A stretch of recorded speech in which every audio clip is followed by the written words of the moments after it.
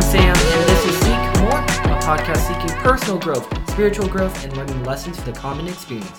Welcome to this Midweek's Devotional, where we will be diving into Ephesians 1:17 through 18, which says that the God of our Lord Jesus Christ, the Father of glory, may give you the spirit of wisdom and of revelation in the knowledge of him, having the eyes of your hearts enlightened, that you may know what is the hope to which he has called you. What are the riches of his glorious inheritance in the saints? From today, December 14th, we have exactly 17 days until the start of 2023. This reality can be both exciting and terrifying for many people. On one hand, the beginning of 2023 can signify a time of change where you can move forward and grow past where you are. On the other, it can be a time of nervousness as you don't know what's going to happen. Both ring true, and ultimately you will find that there will be immense tension between the two, though you may not care at all. January 1st is just another day. But no matter where you find yourself, you will have to deal with one simple question. What are you going to do? Think about the tradition of New Year's resolutions, where we will set goals for ourselves that are meant for us to change for the better, improve our behavior and practices. You will see on Instagram people posting that they're going to start going to the gym every other day, read more books this year, cut down their screen time, be more intentional with their money, spend more time with friends and family, and on and on and on.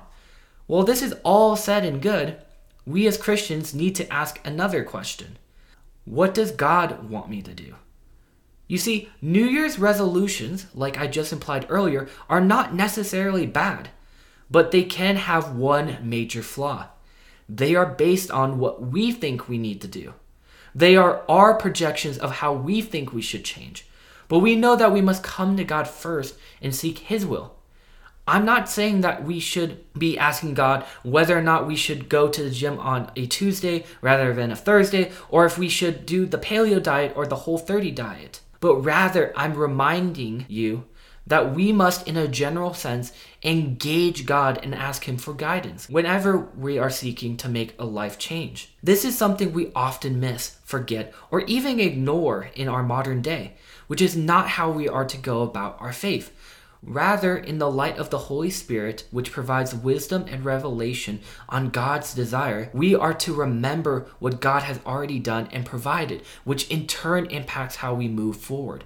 Consider Ephesians 1:17 through 18 again. The church of Ephesus already knew what God had done, that he had sent his son Jesus to die for our sins, that he rose again 3 days later, but all of this was meant to found the believer's hope with God and set the course for them to become more in line with his image. This is something we must, as modern Christians, do as well in all areas. Knowing God's acts and his character, we are to pursue his will and direction so that we continue to grow in the ways he has given rather than what we ourselves believe we should. And maybe that is scary. Maybe you know there is something you want to do, and you think God might say no.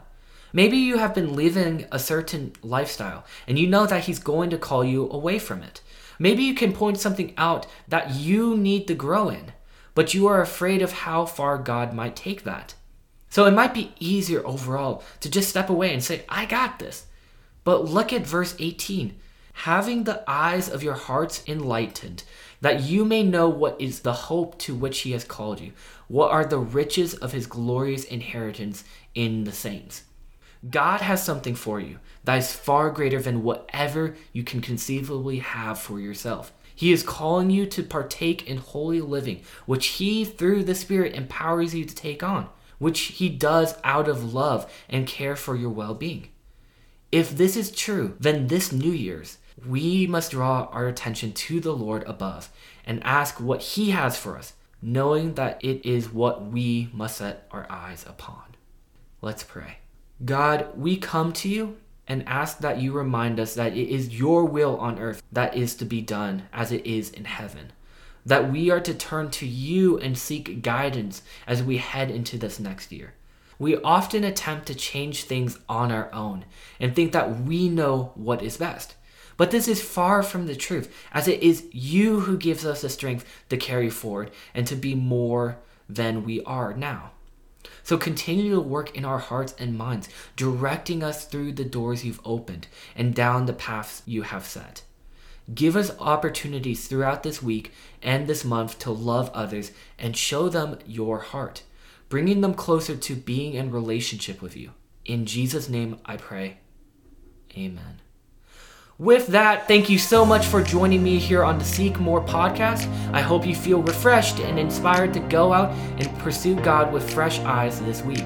Make sure to tune in next week and even consider joining us in our book breakdown of part 3 of Didn't See It Coming, where we will be discussing disconnection and how we work in the midst of it. Once again, thank you so much, and God bless.